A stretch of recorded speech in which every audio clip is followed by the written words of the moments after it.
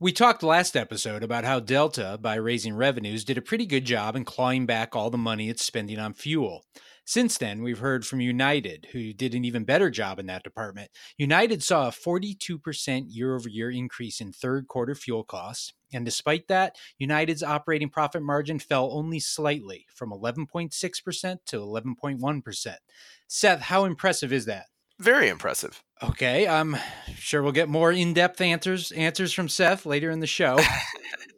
I'm Jason Cottrell, one of the founders of Airline Weekly, and that was the usually very talkative Seth Kaplan, also a founding member and one of the editors of Airline Weekly. We have a big hill to climb today as we try to round up the entire third quarter earnings picture from airlines in the U.S. While United soared, American limped along. Alaska is showing signs of turning things around. Southwest is happy. Hawaiian is happy. Spirit is happy. JetBlue and Allegiant, not so much. Those are the headlines. But if you want a little more detail, step into the Airline Weekly Lounge.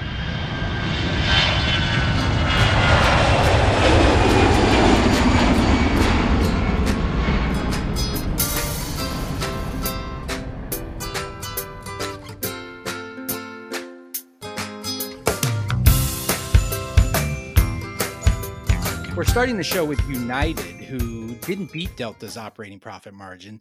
Delta's number was 14% versus United's 11%. But United did win in one regard. They did a better job holding onto their year-over-year margin. Delta's slipped from 16 to 14%, while United's only slipped from 11.6 to 11.1%. Seth, does this really matter? Why are we talking about margin slippage rather than just margin? Well, because it's the trend, right? So, of course, sure, in the absolute, you'd rather have Delta's 14% than United's, well, rounding 12%. But if you're United trying to catch Delta, and if Delta keeps slipping at Delta's pace and United keeps slipping at that pace that United's slipping at, well, eventually United would catch Delta, right? Doesn't mean it's going to happen.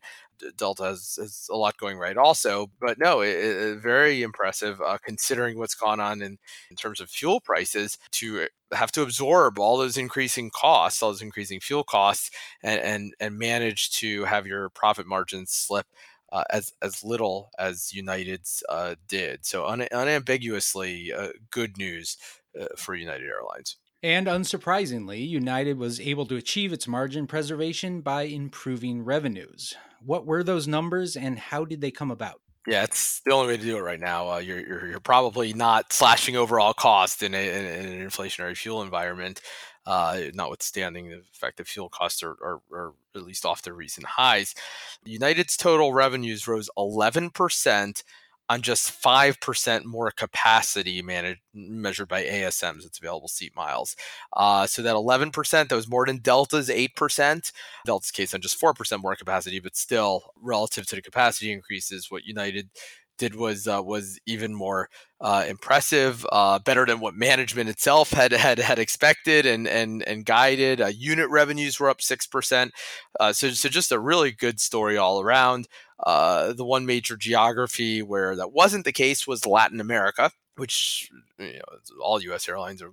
Pretty much all airlines from around the world are experiencing that, certainly in deep South America. But guess what? United doesn't depend too much on Latin America as an overall part of its network. It's a fairly well balanced network with exposure to Europe, a lot of exposure to Asia, a fair amount of exposure to Latin America, but not so much that that the good news everywhere else wouldn't be enough to offset what happened in Latin America. Very clearly, the good news everywhere else was more than enough to offset that. Those mid-continent hubs, Chicago, Houston, and Denver, that United's really been focusing on, has said that they were underserved and underperforming, at least relative to their potential. They grew at those three hubs 10% overall, so greatly in excess of that overall. What was it, 5%? I said increase in capacity, with more of those small city feeder flights, rebanking those hubs for better connectivity, and sure enough, unit revenues at those hubs were up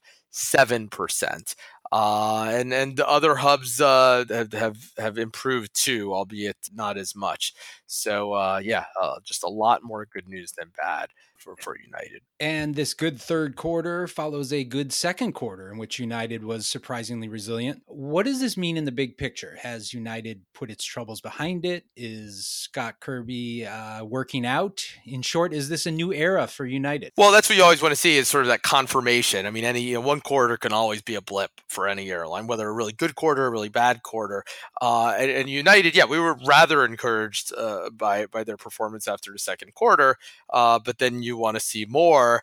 And in the third quarter, we saw more from them. This is, it's been a while that they've been doing what they've been doing at those hubs, what we described, the rebanking and adding all the new connectivity. Yeah, by the way, they've improved their operations. We're now a year and a half since Dr. Dow was dragged off the plane. Nothing like that happening more recently. That kind of a high profile incident, and so yeah. If anything, there were high hopes when Scott Kirby went to United. He has an excellent reputation in the industry, and for a while there it seemed like, okay, well, where are the results? If you kind of looked at their share price, there's all this exuberance when he got there, and then some disappointment. But now here we have, a couple really good quarters, and it seems like you can trace what's happening in terms of the headline numbers to what they're doing, at their hubs and elsewhere with their operation and so forth.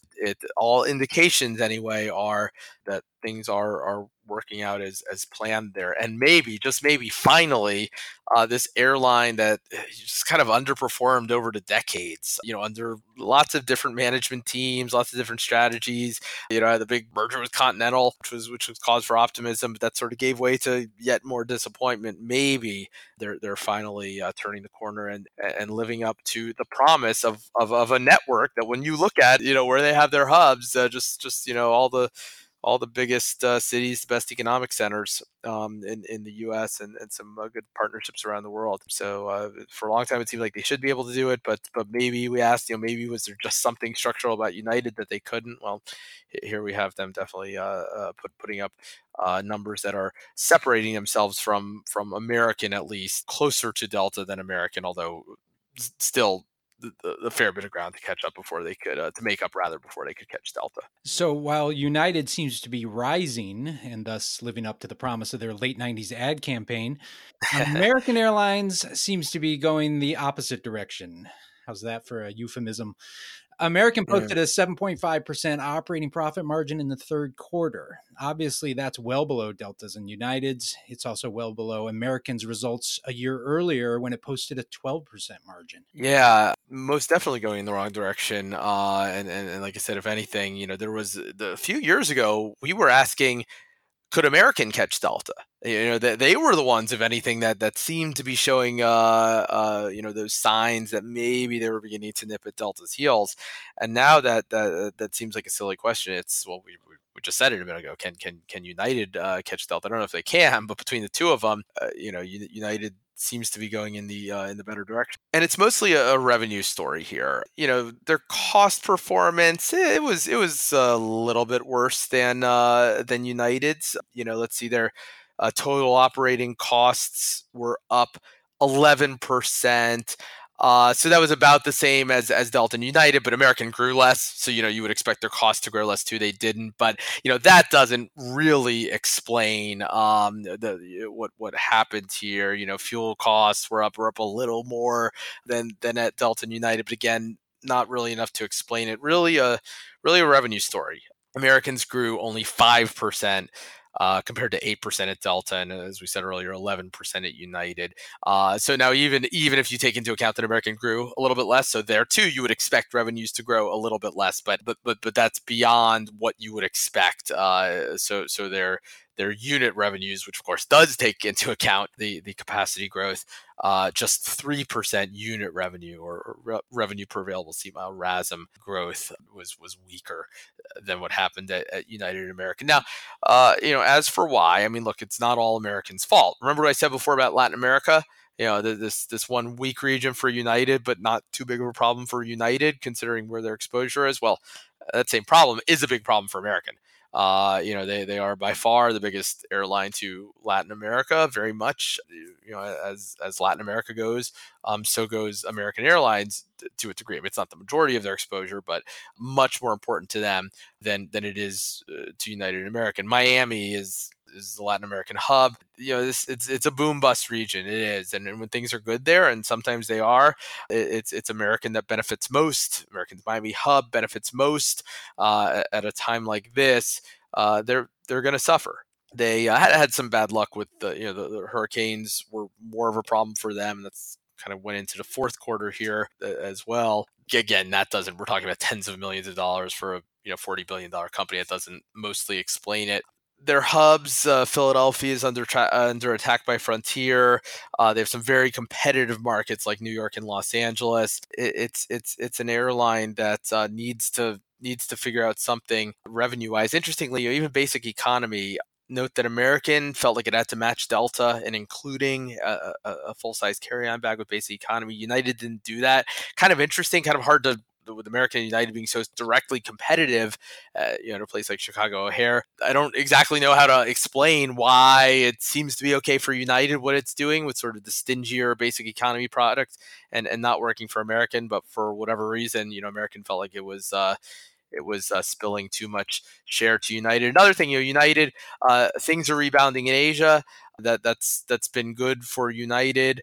American, not a huge presence in Asia compared to United, although it has a great joint venture with Japan Airlines. But there too, those Chinese routes from Chicago, they ended the flights to Beijing and Shanghai. Hard to say because United hasn't said how those routes are doing for it, but for whatever reason, I don't know whether they were doing worse for American than they are for United, or if United just feels like that's more of a core part of what it does, or if United's just making more money, so it feels like it can tolerate losses in a few routes in a way American can't. But for whatever reason, those seem to be dragging down American in a way that they weren't United. American has issues, of which they're well aware.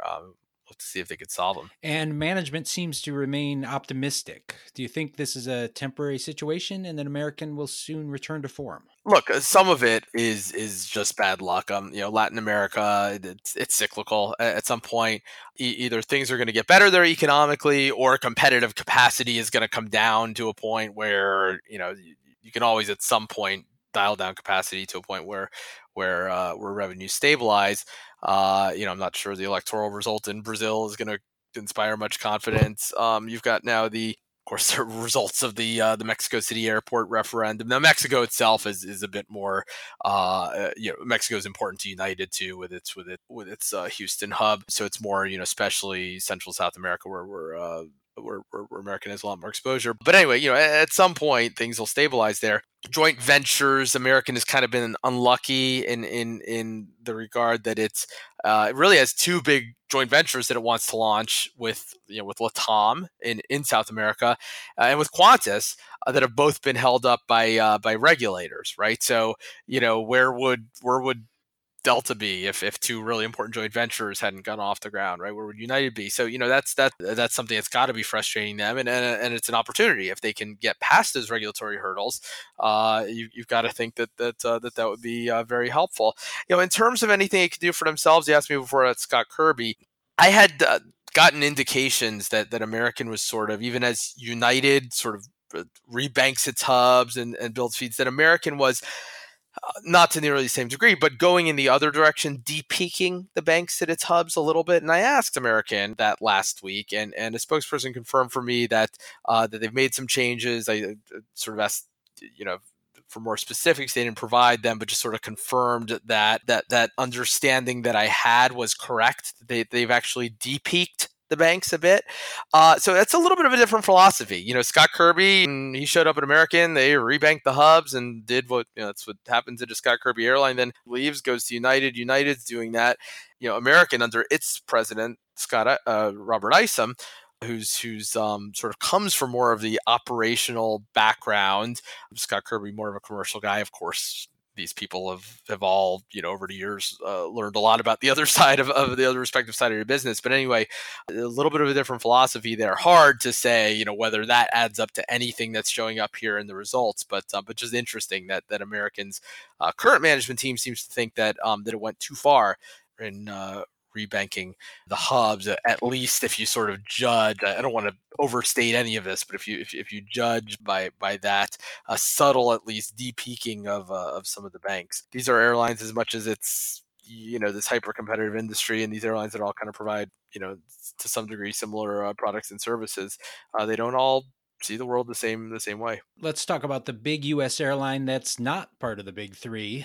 Southwest had a very Delta-like operating profit margin of 14%, down from nearly 17% the year before. But unlike with the big three, fuel didn't play that big of a role in Southwest's margin declines. Right, and that's because Southwest, at this point, unusually for a big U.S. airline, still hedges fuel fairly aggressively. Give American, by the way, credit for really changing the industry in terms of getting everybody, all the big players, away from active fuel hedging. That management team, dating back to their U.S. Airways almost a decade ago at this point, basically felt that fuel hedging was a big waste of money, and their competitors kind of stood on the sidelines for years and watched, waiting for all of the money they were spending on hedges to finally pay off, and they sort of concluded that American was right. One of a number of things, by the way, that American's been right about. Don't mean to be too negative on them, despite their current underperformance. But yeah, so Southwest fuel increased just 11%. On the other hand, fuel prices didn't drop nearly as far for Southwest when fuel was cheap because of those hedges, which became wrong way hedges. What else could Southwest do to generate revenues besides charging for bags, that is? Yeah, bags. Well, they could charge for seat assignments, right? I mean, first they'd have to offer seat assignments, of course, as an open seating airline. They could charge for itinerary changes, which they still don't do. Customers love not paying for bags, not paying to change their itineraries. Some people like open seating. I think everybody likes not paying, at least for seat assignments, but those are opportunities, revenue opportunities. They could go into the OTAs, the online travel agencies. I'm talking about Expedia and its competitors. Their Southwest likes dealing directly with customers with direct bookings. There is no doubt that there's some amount of business that it leaves on the table. I mean, there's some amount of share out there. Somebody, when they're booking an airline ticket, goes to Expedia or Priceline or wherever looking for an airline ticket and doesn't think to check Southwest. So that's an opportunity too. But yeah, no, this is an airline that's doing very well, and it's certainly not one. I mean, their orientation is not to rock the boat when things are going okay. Even if there are those opportunities. That said, Southwest revenue performance has been it's been very good. It's really, if anything, more of its pressure is on the cost side. As you said, Jason, not fuel costs in its case. For most airlines, that's what's sort of spiked. But for them, it's non-fuel costs that have gone up. All this though for an airline that's doing better than most. It was a winning quarter for Southwest. It was also one for Spirit. In fact, Spirit did an even better job than United did in offsetting increased fuel costs. They didn't have the best margins of the U.S. carriers at 16.1%, but it was close. And if we looked at last year's Q3, Spirit has moved from the middle of the pack to nearly the front. How did they do it? Yeah, really impressive. This was an airline that seemed like it was maybe, losing its way at one point there. And you said it, their costs were up 32%. I mean, it's not alarming because they grew their capacity 25%. But what's really impressive is that 32% increase in costs was matched by a 32% increase in revenues. So they really they really got there in terms of just fully recovering the fuel costs. Basically, they raised prices, especially peak period pricing. Peak period fares went up, and that's despite other airlines have said it's really premium demand that's been so robust. Spirit doesn't really get much of that. So yeah, no, it's better revenue management. They've said, and the numbers seem to bear it out. They've kind of been more surgical with the network, really trimming. After Labor Day, just cut capacity in markets where demand is low. They sort of trimmed their network, their schedule rather, in like late January and early February. Again, a very off-peak period, trying to really surgically match supply with demand. Their reliability is improved and all that. It's expensive to do that. They indeed are getting there. I mean, look, one thing too is that I think as fares overall stabilize and begin rising off their lows, it's reasonable to think that just that environment overall is good for Spirit. And I'm saying that because if you go back a few years, I remember talking on this show about Spirit's former CEO, Ben Baldanza, had identified as he called it fare compression, if I recall correctly, back when fares were tumbling, and Spirit could no longer win on price alone as they had long done. So they kind of found themselves in this uncomfortable new environment. For a while there, the early part of this decade, prevailing airfares were rather high. Whether or not you really wanted to fly Spirit, if it could save you, hundreds of dollars, especially a family flying together, who knows, sometimes closer to $1,000 on a round trip, depending on the market. There were a lot of people who flew Spirit just because it was cheap. And then all of a sudden, when fuel fell and capacity grew, and you had other airlines out there with really low fares, when JetBlue's out there charging $39 for a one-way ticket, as they were in some cases, well, by definition, Spirit can't save you hundreds of dollars over $39, and it became tough for them, and so they just kind of found themselves competing in a more uncomfortable environment, and now they, as fares rise a little bit, that just kind of gives them more room. I know they say now they're not always even the cheapest option and so forth, but for an airline, it's always to some degree going to be about low fares. It just gives them some more room to maneuver. So that's an environment that they would welcome, one where fares on other airlines are rising, and where sometimes at least they can continue to win on cost, even as they do some of these other things that they're doing, like adding Wi-Fi to their planes and so forth. They, by the way, think there's also opportunity with their co-branded credit card to do things better there. They're going to relaunch their frequent flyer program. We'll have to see what that looks like too. So if Spirit, with its 16.1% operating profit margin, narrowly missed leading its U.S. peers in the Q3, who beat them? The answer is Hawaiian with a 16.6 operating profit margin. That's not much of a surprise. Hawaiian has been cruising for a while now. After all, this was the second most profitable airline in the world for all of 2017. We should say in Hawaiian's case, the trajectory is different. So for Spirit, I mean, this is triumphant to have not only a high margin in the absolute, but also to have, just not slipped at all year over year. In Hawaiian's case, very different story as far as that. I mean, they were at 24% last year, down to 16% now. But guess what? That's you put yourself in that position where you can have things slip a lot and still be in a rather good spot. Not only a rather good spot, you said it. They're still the best, still the highest Q3 margin among U.S. carriers, despite that fall. In their case, fuel prices, as you might expect, were up a lot. And by the way, there was up 37% fuel costs. Fuel costs, are I mean, they matter a lot to all airlines. They're the most important cost input for a lot of airlines, especially when they're expensive. Sometimes when fuel is cheap, you pay more for some more on labor, maybe. But so you'd think, well, maybe they're just kind of important in proportion to all airlines, just kind of overall cost. Not really the case. The longer haul the airline, the more important fuel costs are. It's just kind of the economics of longer haul flying. And sure enough, did the analysis in DO.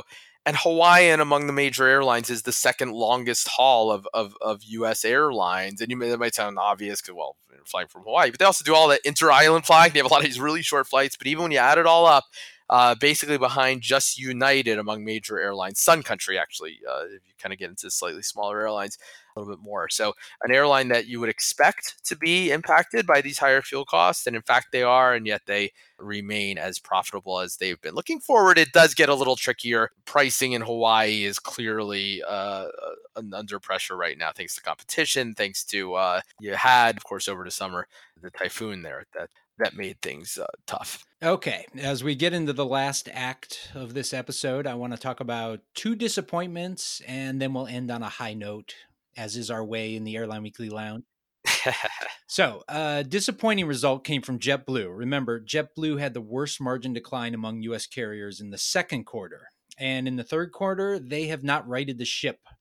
The airline posted a 10% operating profit margin, which doesn't sound bad, but remember, it's the peak quarter. And last year in this quarter, JetBlue posted a 17% margin. Right. So in their case, not good both in the absolute, 10% is not what you would put up in the third quarter, and in terms of the decline. They're not in that spot that what we said Hawaiian was in. We're just, they had an extremely high margin and could afford that kind of a tumble. Look, they do have some sort of market specific issues, kind of like American. We said Latin America, for JetBlue, Puerto Rico, very important to them, still struggling. Cancun, the security concerns there for American travelers.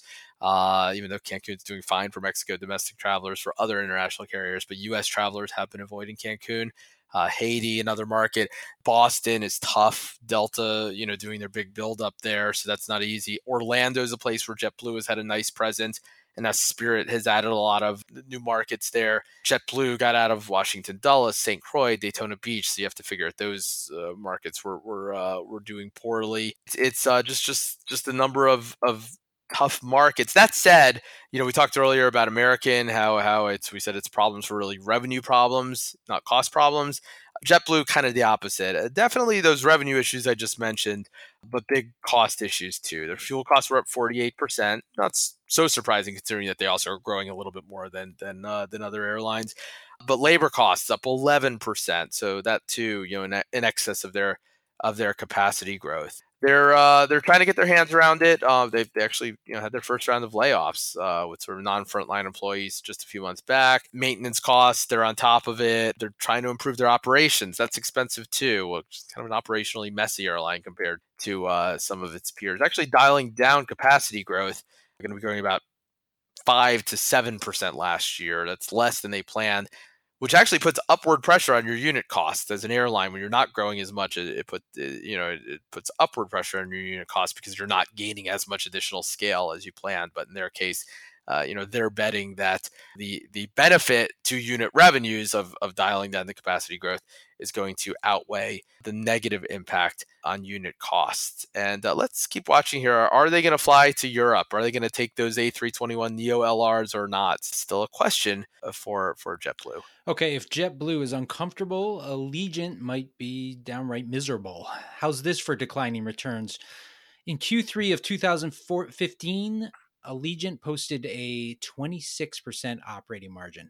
That fell to 23% the following summer, then 12% last summer, and this summer, Allegiant earned just 7%, the lowest figure of any U.S. airline. Yeah, really remarkable. Now, in fairness to them, they don't peak during the third quarter.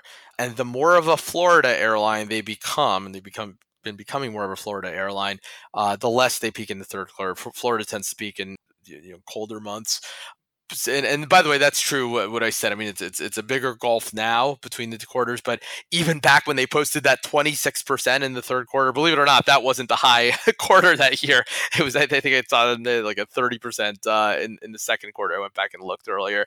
So yeah, you don't need to have their peak quarter in the third, but you want to be doing better than 7% if you're them.